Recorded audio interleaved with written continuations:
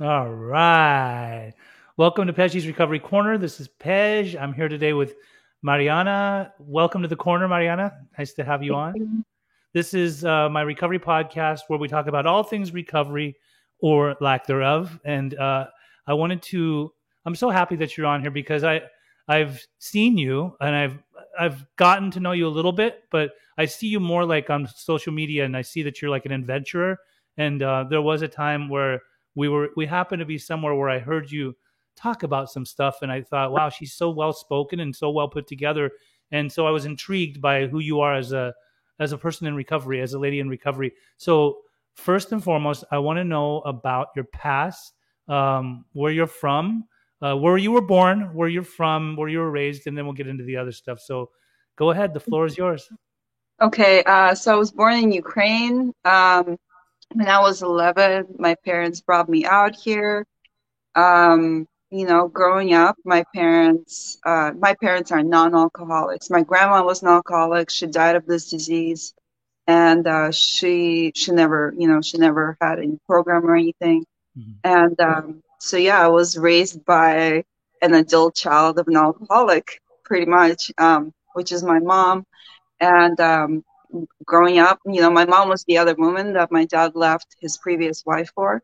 Mhm. And growing up, I just faced a lot of like I heard a lot of the times them fighting all the time, and my mom always being insecure about being like after she was like the other woman, she was convinced my dad was cheating, and so I was kind of raised in like that neurosis. And yeah, and then when I was 11, my parents came out here we came out here from Ukraine. And Mhm. about a year and a half after that, my father passed away, and my mom barely knew English, so it was like a struggle. And Your I've father been passed away. when I was 12, and yeah, and then I've been working. I started working when I was 14, Did you and have any siblings at all? so yeah, I actually do have a sister and a brother. They're from my dad's side, so Mhm. they're not at all close to my mom, who was the other woman. My Mhm. sister is 11 years older. My brother is 20 years older. But I had a falling out with my sister 2 years ago, and I haven't spoken to her since. So it's just me and my mom. Okay, so when you said you started working at 14, like doing what? I was actually, so we were low income. So there was this TANF program. I guess it was like for a program for children from low income households. And so you could work during summer if you got a permit, whatever. And, so it was actually legal work since I was 14. I was working at like an adult um, adult learning center, and I was just like a file keeper, like I was basically like an assistant or a secretary or whatever. So I would just do like the clerical stuff. And then when I was 15, I started working for the city of LA, with that program, and then they hired me on board with them, and I was actually like a camp counselor and an after school teacher, like in the beginning of my drug use, Mhm. from the age of 16 to 19. So you started using drugs when you were 16? So I started drinking with Russians. Like I started getting drunk when I was 14. Uh-huh. And then when I was 16, I had a boyfriend, of course, and he was a drug dealer. And so that's when my heavy drug use began. And Yeah. this you were growing up in LA, right? During this time, this is where you Mhm. were, Yeah. like the Valley, San Fernando Yes. Valley. Yeah. So you had a boyfriend that was a drug dealer, and you were drinking with Russians. Yes. And, like I've never, to this day, I can't recall a time when I like went and like had a nice little pretty drink. It was always like the actual bottle of vodka. It was cost efficient, you just drink it straight. Um, the first time that I got drunk, like I was like so tough, and it was like always around like a bunch of guys, and I was one of the only girls, or like one of the two girls.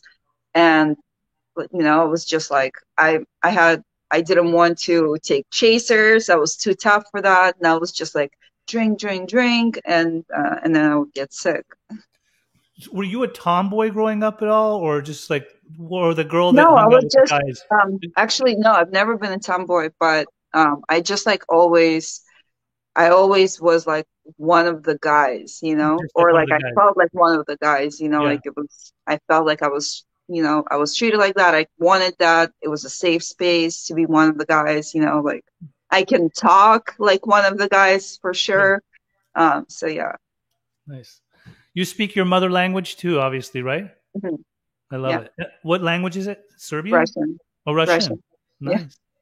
Nice. I love that. Okay, so you got into alcohol, drugs. I mean, when you say you got into drugs, like dating a dealer, what the hell did he have? Okay, so it started off with weed, which, the first few times I didn't like. It was made me paranoid, but I Hmm. kept, I'm not a quitter. So I kept going until it was like I enjoyed it or whatever. And then, we did the whole rave and ecstasy scene when EDC was back in LA, Yes. and, Together as One, Monster Massive, and, it was ecstasy, a lot of ecstasy, and, Those were uh, good times. yeah. Ecstasy, Molly, Xanax, Coke. But then when I was probably about 18, him and I both, or 17, him and I both got into smoking Oxycontin. Oh. And And and yeah, why is that? Like, did he just happen to have some, or you yeah, I guys? mean, that was the business, like the 80 milligram Yes. time release coated, Hmm. um, chasing the dragon or whatever, like on the foil. That was like the thing to do. I mean, those pills went crazy. Like you can get them with insurance for 18, then you sold them off for 80 in Washington. So it Hmm. was like that whole thing. And then, it's funny because we would get loaded and I would be like, I always thought like I was a good person, I was like, oh, okay, I need one and, I'll pay you for it. And I basically didn't have the money. So it would accumulate and I owed him like 40 at the end, of our relationship. And that's like a lot of money. So like a year later, it was transitioned to smoking heroin. Okay, so now you have an opiate addiction at this point, right? Like you have to have it, or else you're going to go through withdrawals. Were you Yep. getting dope sick if you didn't have it? Were you Yeah, already of course. drinking? Yeah. And what, you were 18 years old during this time? Yep. Then what Yep. happened? About a year later, I was smoking heroin. I mean, there's a lot of stuff that went on in that time. I got arrested for the first time. I got my first two, almost three felonies. And yeah, I mean, there was like a lot of stuff incorporated. Like there was coke and, yeah, it was just like I went to rehab and at some point and I met this guy and yeah, it was like I started shooting it all, like it went on to me shooting up. And then I went to jail. It was like a lot of jail stuff. And then I actually got clean and sober for 20 months and I was doing really well, but it was like surface doing well. Like I would Right. go to How old were meetings, you then? Like 20? 22, yeah. 22? Yeah, there was a lot of like in and out between in that phase. Um, but it got worse after I got loaded after 20 months. And the reason why I got loaded is because I have received the gifts of step none. Like I was all about like the attention, go to meetings. I had a bunch of commitments. I wanted like a pat on the back. I wanted someone to tell me I'm doing well. Hmm. And like I wanted that validation from people. And then like towards the end of those 20 months, I just became resentful. I had this ego about me that I just like wanted, um, like I felt like people should treat me a certain way. And when Hmm. they didn't, like I got resentful and I justified my using and then throw in some guilt and shame into the mix. And it's like recipe for disaster. That's exactly what happened. And, it was over a relationship. I relapsed or whatever. And it was just all bad. It was down the hill. And so towards the end of that stint, after it was right before the last time that I got sober, I was shooting heroin with meth while smoking crack. Hmm. Um, yeah, as bad as it could get, it got. I was homeless. I slept in the car, and I worked at some really interesting places, and I actually got fired from one of those interesting places. So yeah, and um, I got arrested one more time. I think it was my fourth time getting arrested, and in jail, like I picked up a recovery book that's used in the program, in one of the programs. These are anonymous programs, and that's how I got sober. My sobriety date is November 21st, 2013. Okay, so and that was how old were you then? I was 24. I got sober at 24. And basically because you were locked up, you got wind of this book that you already kind of knew about, and that's what got you interested in seeking sobriety. So yeah, like a year prior, one of my really good friends, Natalie, I knew how she got loaded because we got loaded together. The first time I shut up was with her, and then um, a year before I got sober, she was in the fellowship in the program, and I saw that she was able to do it, and how her life had changed, and she was very kind and hospitable to me. I just wasn't ready, Mm-hmm. and because I saw it work for her, I knew it could work for me. And so because of that, because I had that like seed planted, she's basically my Eskimo. And because I had that seed planted is the reason why I decided like, hey, I can give it a shot. My life can change too. I love that. I love it very much. Okay, so if you don't mind me asking, when you were getting arrested, what were you getting in trouble for? Was it So, so the first time it was burglary and grand theft. And then, gangster? yeah. And then after that, it was possessions. It's like once they have you in the system, they got you. It was like probation violation. There was the last time that I got caught, like they were just like, I mean, I'm just gonna say like I don't think they actually had a case against me because like I was just in the parking lot, homeless with my mom, who's a Mhm. paranoid schizophrenic. We were sleeping in the car, and like I wasn't doing anything, so they basically just kind of like harassed me, and I had a warrant out for my arrest, and so they took me in, and I didn't really have anything on me. I was like down and out. I had cottons. I had like very dried up cottons and syringes, and that was it. And Wow. yeah, Wait, so you were homeless with your mom? hmm yeah, And was this on the streets of the valley, or where was this? yeah. Actually, last time I got busted was on Sherman Way in Sepulveda. But yeah, we were in the streets of Valley. We used to park at like Ralph's parking lot in Woodland Hills at Sherman Way. That's like it's like deep in the valley, close to Pomona, Yeah. Van Nuys, whatever. Yes. Um, yeah. So It's I rough mean, over there. yeah. I don't know if you're familiar with Sepulveda, but like Very. Sepulveda south of Sherman Way, it's Mhm. like crack city. It's bad. It's gotten Yeah. so bad. Like Yeah. I used to be in that area when I was very young. It wasn't Mhm. like that. It Oh, was really? not like that. Not at Wow. all. When I drive through there now, I'm like, whoa! It's like a Yeah. third world country. It looks really bad. Yeah. It is really bad. Yeah. It's Okay, strange. so you say let's get into the sobriety, but I'm interested in knowing like what happened with your mom. Is she okay? So yeah, she's an undiagnosed, unmedicated paranoid schizophrenic, and Hmm. yeah, she lives with me now. Hmm. She was homeless for probably 7 years, kind of by choice. She felt safe in her car. Hmm. I tried to get her into a place, she refused it, but my roommate moved out in November, and so I convinced her to move in with me. So it's Hmm. been very interesting, but yeah, we live together now. I love Uh, that. yeah, but it's very difficult, which is why I like to take a lot of trips and kind of go and unwind after like a week of work and dealing with my mom and Hmm. not And being able to help. And how long were you actually you yourself homeless on the streets? How long did you live that For a lifestyle? year. I've been homeless myself. It sucks. Yeah, I mean, I wasn't homeless like sleeping on the street. We had a car, Yeah, but yeah. uh, yeah, it was a And year.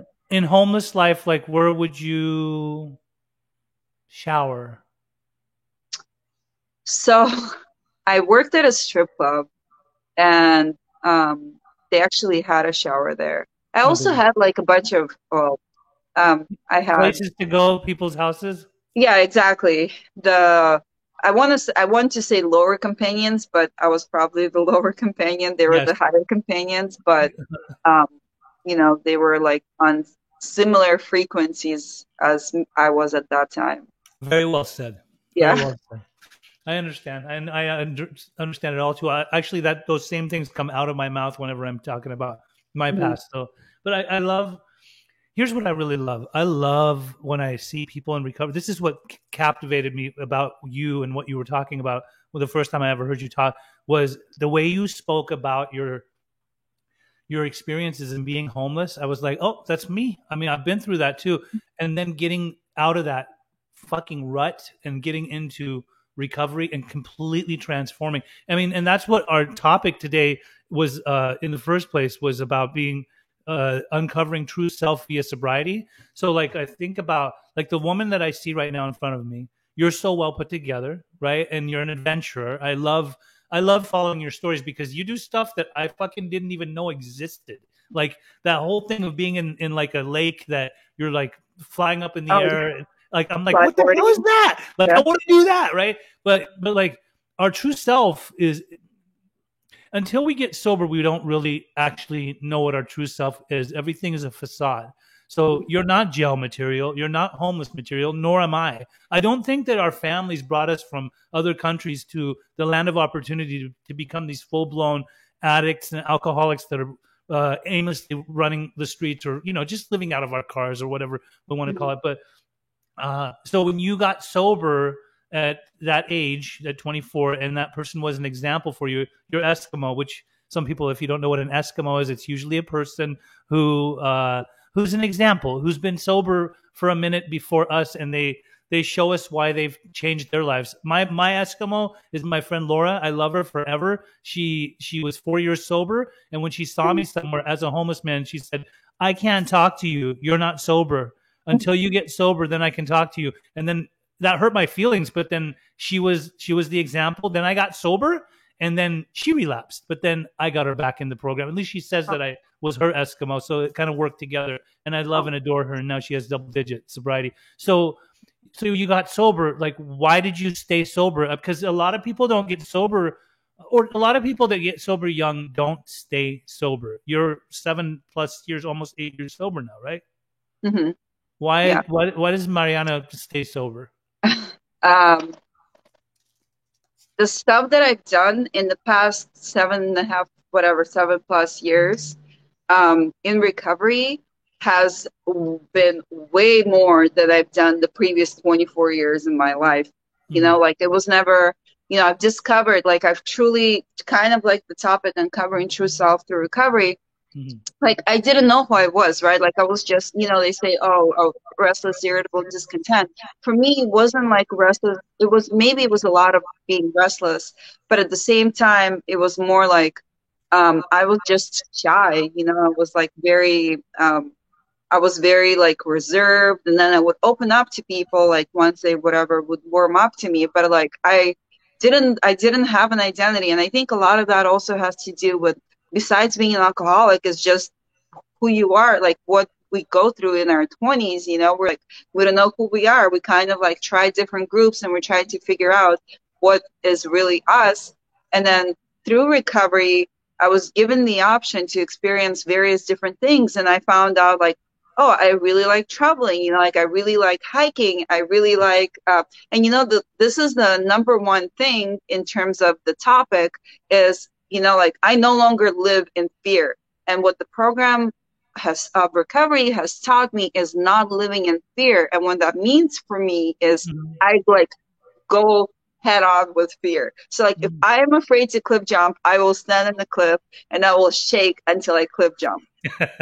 And it's like you never know. It's like I don't want to have that thought like I could have done this. And, a lot of it also has to do with step work. Like something that came up with in step work is I remember specifically this one time. This was like when I was like 5. My neighbors came to my house and they offered us these like small dried out shrimps, right? Like in Ukraine, that was like a thing. And I Mm-hmm. looked at them and they were scary and I said no. But then soon as they left, I kept obsessing about it. I mean, this is like 20 27 years later, this Right. little incident that I remember because like I never tried it. And I was like, I still don't know what that tastes like. I've still never seen anything like this here in America, Mm-hmm. and it's like, it's crazy because that kind of thing, it's like, I no longer want to live like that where I'm questioning like what if I tried it? You know, you never know until you try. And so That's right. because I'm able to conquer that fear head on, I'm like able to experience all these beautiful things. And kind of like with the podcast, like you asked me, and like I I kind of scary, kind of nerve-wracking, but it's like I won't know until I do it. So I literally say yes, like to everything, Dive like in head first. exactly, yeah. I love that. That's awesome. So these trips that you go on, like how do you find the places that because you're a traveling woman. Yeah. You go everywhere. So actually, it's because of the program. Well, I started doing these like young people's. I started going to these young people's events in my fellowship, Hmm. and like we would go to support other areas. Hmm. I was on this committee, right? This service committee in Yeah. our area, and which is, by the way, so amazing because it showed me how to have fun. Because I was 24 when I got sober, and like I heard a lot of people say like, oh, if you, I was afraid that I wasn't gonna have fun because I was young and I got sober, my life was over. That was never my thought because literally there was no fun had when I was like out there, like everything. When I went to meetings and I saw these people make announcements, they were attractive, like they looked like they were having fun. And Right. that was like attractive to me. And I wanted to be a part of something, like that's one thing that I did. I wanted to be part of the community, like I Hmm. was afraid of being alone. Like that was the thing that pulled me. And so because of that, I made friends literally like all across United States. And Hmm. actually have some friends in like Ireland and Australia. It's like it's really cool concept. And so a lot of the times when I travel, I'm like, especially in this past year where there's not a lot of events going on, Hmm. because it started out with me going to conferences, like out of state conferences, and Right. making friends and like maybe fit in one little adventure in that. Hmm. Uh, but after COVID started, it was more like, I want to go visit my friend and I want to go like explore the area. So it was like killing two birds with one stone. Right. And like honestly, that's how it started out. And because of that, it's like it uncovered a whole um, sleuth or whatever, many other things. Right. I think I remember that right before pandemic hit. Well, I mean, okay, so I've gone to lots of young people's events just because. I mean, I wouldn't really. Somebody told me if you got sober in your 30s, you're still eligible to be part of young people's events. But You're I love eligible at any age, by the way. at any age. Okay, good, good, good, good. I got sober mid 30s, but I remember I saw you. I think the first time I ever really saw who you were was at.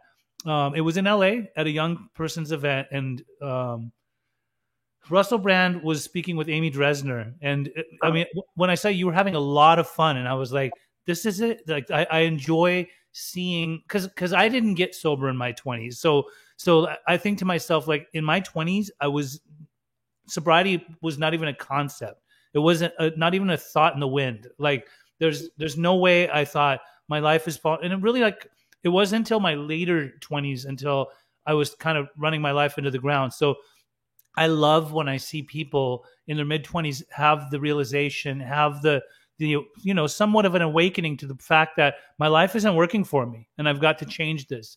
And so I think that, and I don't think I see it with you. Like you're a great example for the other young people because I think to myself, like if I was in my 20s amongst other young people, what would I want to do to make sure that we all stay? Rather than because what I see is some people they come and they get sober when they're young and they may stay sober a year or two or three or four, but then all of a sudden I think that their heads start to play with them and they think to themselves, um, maybe I wasn't an addict, maybe I wasn't an alcoholic, like maybe I could still drink like a gentleman or like a gentlewoman, like maybe I could just go and test the waters one more time. And it never fails in most more cases than none. When they go back and test the waters, they come back and they're fucking beat, like just beat, and you're like, okay, well, you had to learn it the hard way. The sad thing is, and the scary thing is, these days, people can't. There's certain drugs that they might go and experiment with, but unfortunately, it can also be their demise. It could kill them, like straight up. I'm sure you've had plenty of friends that have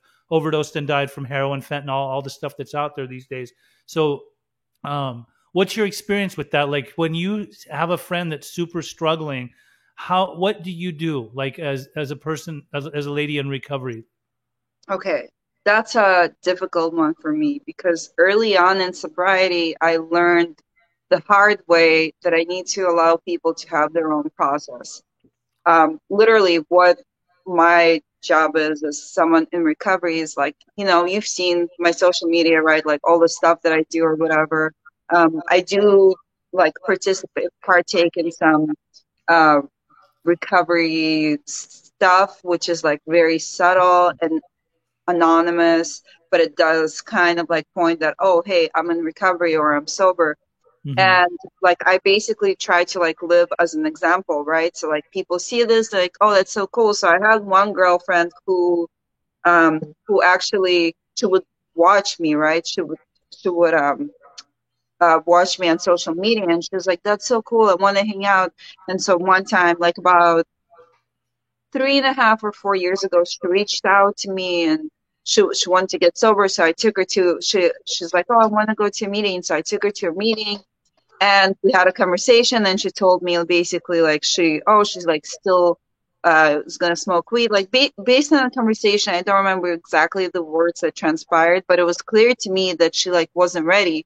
And in that case, like I will never be like, you must do this, you need Right. to do this, right? So I took it to me and I said, okay, and it's like I kind of like left an open door. I didn't like reach out to her, but I always like if she would reach out to me, I would answer.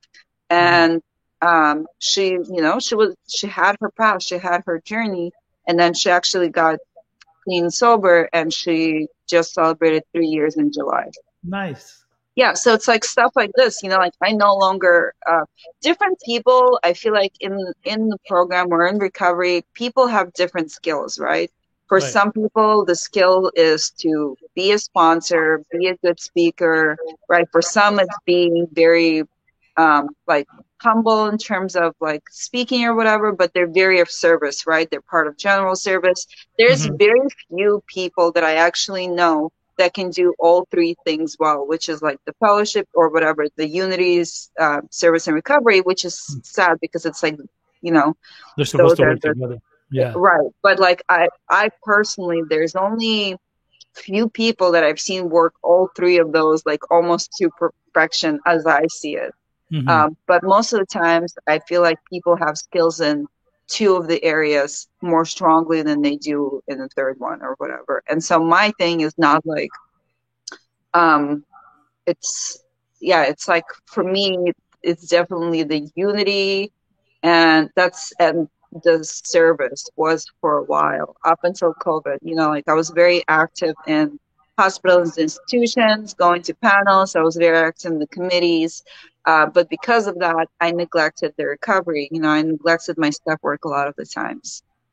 And now, And now I am actually neglecting the service side, which was so profound in my recovery. Like I literally thought that that's what was keeping me sober. And I believe to this day it was, but because of the past, year and a half or whatever, however long it's been since COVID right. started, because of that, it forced me to go inward a lot more. Right. Hmm. And so I just recently, I got a new sponsor probably 2 months ago, and so like we're back onto the step work. We're going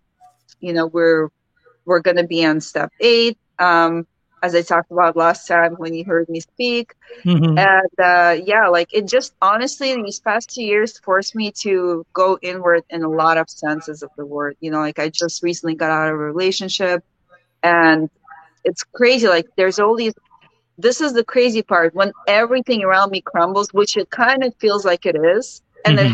it happened in 2019. It's happening again now. So it's about every 2 years, looks like. Hmm. And like literally everything, people just like stepping out of my life, or I'm pushing people out of my life for whatever reason. And, this is falling apart. This is falling apart. This is falling apart. And I'm in so much pain. And the thing for me is not, oh, I want to use, like, but the thing for me, it's like there's like this crazy overwhelming sense of peace because now I know that I can let go. Like things can't possibly get worse. Like I'm like, that's it. I no longer want my will. I just want the universe to do whatever it's supposed to and put me exactly where I need to go. I love it. It's so good. I was wondering, do you think have you had problems with relationships in recovery? I have.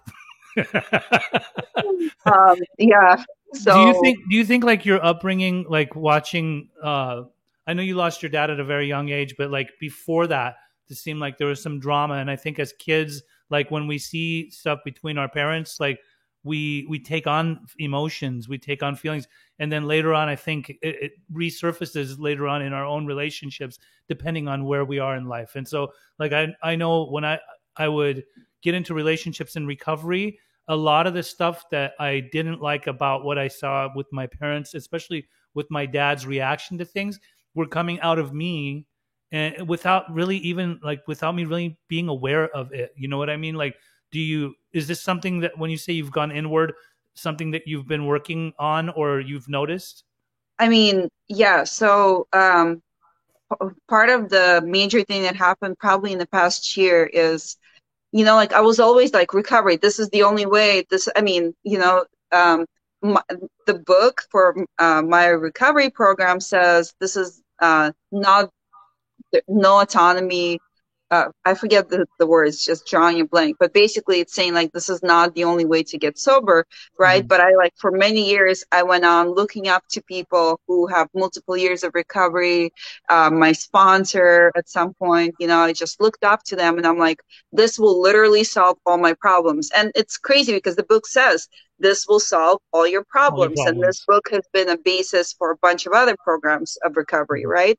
Right. And yes, I can see that, but I can see and I can understand it. But in the past year, I've outsourced to other pieces of literature, and they're not my recovery fellowships or whatever approved literature, but they're like the Four Agreements, which is a very well-known book, right? Mm. Don Miguel Ruiz. He has another one, The Mastery of Love. And Mastery so of Love is a beautiful book. right, Beautiful book. and Yeah. there's been like some other pieces of literature, and so like what my consensus is like, yeah, I'm definitely I could probably qualify for that fellowship, adult children of alcoholics, because I Mhm. was raised by someone who was raised by an alcoholic and she Mhm. carried on what was taught to her. Mhm. But so yeah, I feel like that does affect my relationships, but at the same time, something that I've been trying to embrace and live by this past year is like we tell ourselves, like it's the stigma. It's what we say. Like I got so used to saying, "Oh, I'm sick," or "Oh, I'm crazy," and Mhm. no, like we can't say stuff That's like right. that. We need to put a stop to saying, "Oh, I'm sick," "Oh, Right. I'm this," because we literally manifest those things onto us. Mm. And that's been so major in the past year because it made me like, I'm always saying, "Oh, I'm sorry." And someone pointed it out to me. When you say you're sorry, you're saying, I am the person sorry. Like, Mhm. so my niece actually said that, and she's like, you have to say, I apologize. And I'm like, oh yeah, that's true. And I never really paid attention to that. Mhm. And like this is like a really vulnerable thing. Um, the program has like literally saved my life, saved thousands of other people's of lives. But in the past year, because I had to take a step back, a lot of us are forced to take a step back. It made me more aware, right? There's a lot of stigma that goes on. There's a lot of like those negative stigmas that go on in the fellowship that I never really took a note of, and that's not gonna like make me, oh, like I want nothing to do with the program, right? Like I'm going back into more meetings as much as I can. I got the sponsor, but at the same time, we always have this option. We get to pick and choose what we want to carry with us, right? And before I was very easily influenced, and Mhm. I would take the negative parts of it as well, and I would like make that a part of me. And so now I'm more aware and I'm more clear on those things so that I can actually take the positive reinforcements or whatever and take the positive things from the program and carry that with me and leave the rest behind. I love Is it. that your cat? Is that your cat? Yeah, I think she's stuck in a room. Oh, everything you're saying is music to my ears. Truly, I really, really love. I get what you're saying. Like, we condition ourselves to thinking and being a certain way because we might hear it a certain way or we might think it and then we believe it. But that we can manifest negativity or we can turn it around and manifest positivity. I think when I was newly sober, I learned about this movie called The Secret and I watched it in rehab and I was like, I remember distinctly they said you build your own energy, however that may be. If you're going to be a negative Nancy, you're going to have a negative life. Like that's all there is to it. If you're a positive Peter, like you can just positivity will ooze through you. And so that's what I did. I truly did. Like I wanted to be able to work those steps in that particular program because I was tired of living the way I was living. And if I'm not mistaken, obviously is a portion of it that's a fearless moral inventory and overcoming fear. And the only way I was going to be able to do that is by plugging into something greater than myself. I love what you talked about today as far as not living in fear. Too many people live in fear. Even during pandemic, like when this first started for us, especially people in recovery, like a lot of people were freaked out, like, how are we going to do this? Like we can't go to meetings and things like that. But truth be told, I think it brought us closer together. I think we learned more about each other. We got to go to different parts of the world that we would have never been able to have gone to and interacted with other people in recovery. So is the glass half full or is it half empty? You know what I mean? So right. I just dig it. I dig it so much. What does your future look like? Are you chasing your dreams? Are you happy with the job that you're working right now? Yeah, so that's a tough one. So I have an amazing boss who's kind of losing it, I think, right now. Kind of like the whole like living in fear concept. And he's really overcome by fear, and it's like, and I see how it affects, and it just like it's crumbling. It feels to me, my perception of it is like his mind is crumbling because of that. Um, he's a great boss, and he's been really good to me. So I don't know. I probably could never leave him because he's so good to me, and he allows me the time to go and travel. I work Monday through Thursday 9 to 5, and on Fridays I work 9 to 12. I have a great schedule for what I want to do and take off. Mhm.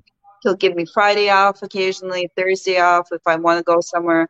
But what I really want to, and that's kind of what I've been like really trying to manifest is like I want to be able to have my own business. I want to work remotely. Either one of those options, like I just want to I want to be somewhere where I can interact with people, where I can travel, when I could talk, when I could help. Like I want to be in that position. So I don't really, like one of the major things was like just recently getting out of a really toxic relationship. And I'm not saying that the person was toxic. It was just like the way that I reacted to the situations. And, I tried to break it off many times and I couldn't, it's like there was just so much craziness happening, but like it was important for that to happen because um, it allowed me to like be put in that restless, irritable, and discontent state to Mhm. where like now that I took a step back and like I can look back at that and like the hindsight is 2020, whatever they say. Right. I can like truly see the things that I need to work on. Like, and this is the crazy part. So like one of the major things that came up in my step work is fear of being alone. Right? Mm. For a lot of us, I For have a lot of us. alcoholics. That's a Yep. major one. I have Mm. no fear of being alone. I Right. can literally go to a rave, which Uh-huh. I've done, and I can be alone and I can have And a blast. just be just fine, huh? Exactly. I'll go to another state on a road trip by myself, which I've done, and I Right. can be fine and I can have a blast, you Right. know? And I'm pushing. The only thing that I haven't done alone is I haven't like tent camped alone, but I've car camped alone and I have a blast. I love it. Like I feel at peace. I don't feel alone, like I feel like my creator has me. And like, when I was going through this breakup, it was rough. And I was just like literally praying all day long. God help me, God help me, God help me, God help me, over and over again. And, another thing is I started listening to like a lot of YouTube meditations, like the kind like in the What do you morning. listen to? Which ones? Oh, there's so many. It's like, I mean, literally just like I would Google or whatever, look up on YouTube, um, positive affirmations or like morning affirmations. My friend Natalie actually put me onto it, Yes. probably like 8 months ago when I was starting going through hardships in the relationship. And Uh-huh. it like literally every morning, and then at night I do like, you know, lately I've been doing the one that's disattaching negative emotional cords or whatever. And it's crazy. I started doing this meditation, and a couple of friends, like I separated myself from a couple of friends in my life. Not to Hmm. say that they're negative people, but just that attachment was negative, right? From me to them, maybe even on my side. Right. And so yeah, so that's what I'm not thinking about like far ahead future. Like, yeah, I mean, I always thought like I want to get married and I want to have kids, right? Hmm. But it's not really looking like that. And so like this is something really important from the stuff that I've been like reading or listening to in the past couple of weeks, is that I don't need someone else to make me whole. What I really need is, if I'm ever to have that life, and if that is my if that is my path, that's what my creator wants me to do, then like I need to really, you hear this thing, self-love, all the time. And you're like, Right. oh, self-love. And I thought what that meant is, oh, I should get my nails done. I should get like my pedicure. I should take care of myself. That's not what self-love actually is. And I never knew that up until like the last month. And Right. what it means is, I love the person that I am. It doesn't matter if someone approves or disapproves of me. I enjoy my own company. I am okay being by myself. I am a kind person. Like, I'm not walking away from an interaction with the server or a Hmm. cashier feeling like I am, like I've just been rude or whatever. Like those kind of little things, like they affect you so much, and that's why service is so important, right? When you help Right. someone, you feel like you have a purpose in life, and that's been major. And actually, like really quick, I want to share this because I thought it Sure. was so profound. I don't even remember which piece of literature it was, Hmm. but so I'm going to tell you a story, right? So Yes. imagine someone comes to your house, and imagine like you have a kitchen, right? And Hmm. the kitchen, it just makes unlimited amounts of food, just whatever you want, anything you Right. could think of. And then Hmm. someone comes to your door and they're like, hey, I have this pizza. If you want this pizza, you can have it, but you have to do this, this, and that. And you have to be this way. And you look at this person, you're like, no thanks. I have a kitchen that makes like amazing pizza. As a matter of fact, if you want, you can come and have some of my pizza, right? Hmm. But imagine someone comes to your door and they're like, hey, I have this one slice of pizza. You can have it, but you have to do this, this, and that. And you're starving. You have like no food in your kitchen at all. And you're Hmm. like, yeah, fuck yeah, give me this piece of pizza. I'll do Yeah. whatever you want.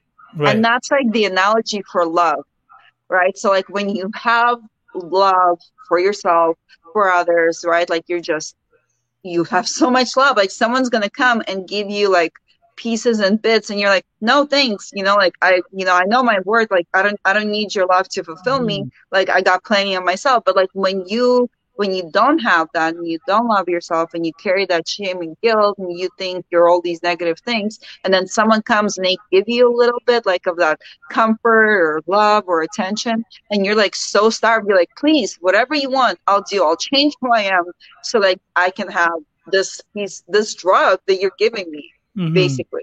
And it's like, as alcoholic addict, we get to carry that, like we attach to those things, that Mhm. attention, that comfort. Like I enjoy it so much. Yes, please give it to me, because it's going to validate me as a person. And I've done that for so many years, and I'm able to see that now. If this is the kind of the relationship that I'm starting in, this is not the person my creator wants me to be with, right? And Mhm. I have this gut feeling that I always ignore, and I brush off to insecurities. I'm like, oh, I'm insecure. Oh, it's not their fault, it's mine. And that's what happened in this relationship. I had this gut feeling, which was a reaction to energy Mhm. shift. And I was just convinced like this is the insecurity, when it really wasn't. It was like I was on point, and it's happened time and time again. And we as humans in this world, like a lot of the times we're like, we brush it to the side. We're like, no, this is not, this is me. And it's Mhm. not. It's like in recovery, I'm able to, as growing and evolving in recovery, I'm able to be more in tune with like the universe in general and like Mhm. the energy and the vibrations. Like it sounds hippie or whatever, but like No, it's no, it's truly not. how it feels. I totally get it. Um, we're always evolving, especially when we're in recovery and we're taking it serious. We're always evolving. We're always learning. It's so awesome for you to share your awareness. Like I love that. I love it's very powerful. Very It's powerful. Look at some the of the timing is perfect, by the way. If you thank God, because you asked me to if speak I would have got earlier. you on here like a month and a half ago, we would have had a different story. Yeah, 100%. I'm not even kidding. 100%. So here I'm going to put up some of these. I don't know if you could see it. Can you see Pandora says thank you so much, Thank Mariana. you. And then here's Mayar. Love you, Mariana. Okay, Tina Irani. I know you know her. She's Oh, a Texas. yeah.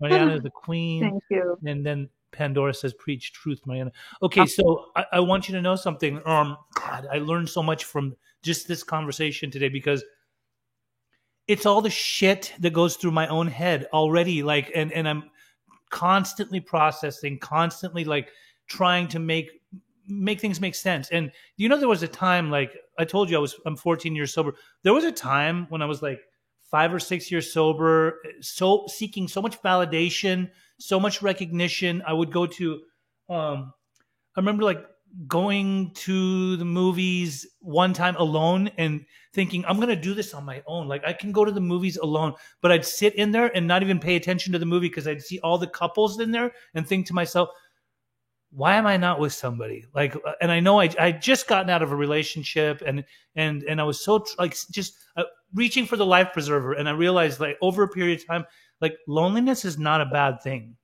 It's not even real. Like if you're really close to your creator, depending on how you roll, like you're never alone. You're really not Oh, alone.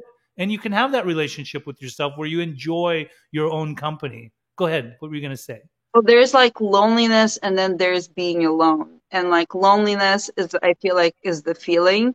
Like I still sometimes feel the loneliness, like honestly, when I was car camping, I thought it was perfect, but I wished I had a dog with me, like a medium-sized dog. I have a Chihuahua, but she's kind of like, yeah, she's not an adventure dog. I wish I had a medium-sized dog, Right. but, like I'm okay with being alone. Like loneliness is the feeling that sometimes comes up, and like Mhm. it's okay. It's human. It's still like, I mean, 30. I'm 32 years old, and Mhm. I have 7.5+ years sober. But like all those years, even including the sobriety years, I've experienced that concept that I need without realizing what it really was. I experienced that concept like I deserve to be with someone who completes me. Not Mhm. necessarily like I need them to be complete, but more Mhm. like I need my other half. And Right. even that is like not how it works. I Mhm. read somewhere recently, it's like the other person is, like your partner or your soulmate or whatever. They're Mhm. not to complete you. They're to challenge you to grow, right? To help you grow. As human beings, help each other grow. Mhm. And it's not really like, and so, it's okay, like it's okay sometimes to get whatever, for me to like remember it's okay to get sad, or it's okay to um, feel the loneliness, but it's like important to keep. That's why I have a lot of trips. Like I literally go somewhere every weekend. It's like that kind of stuff. Being in nature, it like reminds me, right, that there's plenty more things to look forward to because I've been suicidal, right? I'm not on any antidepressants, and Mhm. I've not to knock them or anything, but just that, yes, do I get depressed? Yes. Do I have anxiety? Major. But for me personally, literally all it will take is just being in nature, being like that allows me to be in the present, and it's like my meditation form, Mhm. and like it allows me to remember like I don't feel alone. There's like a bunch of animals out there, there's like all these like plants, you Right. know the clouds. Like I don't feel alone when I'm in those things. I love it. I love it. Another thing that I was going to say is, we had Eskimos that brought us into recovery, which they were inspirational. They gave us hope, right? So, in talking about what we're talking about right now, like I never give up on love. It's funny, for a long time I was conditioned. Whenever somebody would say, "Pej, it's okay," like God is preparing the perfect woman for you, and I'd say to them, well, he's fucking taking his time, like his sweet ass time. Like, when the fuck is this going to actually happen? Because, and I realized, like, every relationship I have was not a bad relationship. There may have been toxic moments or toxic experiences, and I chose to be in those. I chose to paint red flags green and stay in those relationships, but they're all learning experiences, which makes me realize, like, what I don't want and what I do want. And so down the line, I still believe in love. And the reason I was saying about Eskimos, I have Eskimos that demonstrate what real love is, that are in relationships that are healthy, and they show me that it's real. Like, it can really happen. It can be. It's realistic. I have two friends that have been married 30 some odd years, and I'm like, do you guys ever even fight? Like, I mean, what you have, like, the perfect relationship. She's not enmeshed in your life. You're not enmeshed in her life. But whenever I see you guys together, it's pure love. And that gives me the hope and the inspiration to know, like, it'll happen when it needs to happen. And it happens in God's time, in my Creator's time, not in my It also yeah, for me, I feel like, so I felt that way for a long time too. And I think for me, I just got to the point recently, obviously, I got to the point where I'm like, it will happen when I am whole enough. Like, there will be like a lot of like whatever temptations or like, but it's Sure. like, I'm more aware now of like, not painting the red flags green, as they like to say. Yeah. Like, I'm more aware of these things. I literally, like, I'll know, like, probably within the first few minutes. And one of the pieces of literature I read says, like, you usually know within the first like 15 minutes Mm-hmm. if this is the person or not. And then you tell yourself that this is okay, but and I'm just like way more aware of it now, to where I'm like, Sure. And They yeah, say the first instinct. yeah, exactly. But it's like, so I know, like, if this is ever in my path to like meet a soulmate, if that's like a thing or whatever, if that is in my path, like, it will not happen until, how they say the master will appear when the student is ready, kind of like the same concept. Like, if that's going to ever appear, it's going to be when I am a whole person and I no longer need that to feel like I'm complete. Yeah, I heard a saying one time in a 12-step meeting. You're ready for a relationship when you realize you don't have to be in a relationship. Yeah, that's a good one. Yeah, I agree. Wow, this was excellent. It's so good to hear from you. And I knew it was going to be good, because I remember when I'd heard you before, I was like, she's so well spoken. She, like, just the way you speak, it's enthralling. And so this is what I hope. I believe, and sometimes when I hear somebody speak as well as you, I believe that you have an amazing story that can inspire many. I would hope that one day you write a book. I think you would be a great writer. You're so well spoken. So I hope that happens. I've thought it before, and just to see your transformation and see who you are. Keep doing what you're doing, Mariana, because it's a lot to look up to, truly, and you can help a lot. I already know you help a lot. Thank you. Thank you so much, Pej. I really appreciate the honor and privilege of having me on your podcast. I hope someone got something out of it. But yeah, it was a really awesome experience. Never done a podcast before, so I appreciate you. Thank you. Awesome. Have a good rest of your day. Enjoy the rest of your weekend, and keep being an adventurer. Okay. Much love. Yeah, promise I'll do that. Bye. Awesome. Bye.